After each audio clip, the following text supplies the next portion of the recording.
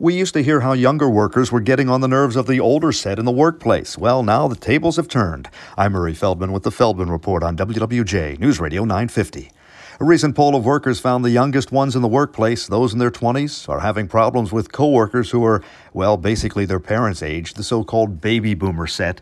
They get upset when they hit the reply all button on emails, and other problems they have with the baby boomer behavior in the office, making phone calls that are unnecessary, asking technology questions that they say could have easily been found with a Google search. Some reportedly are refusing to answer calls from the older set.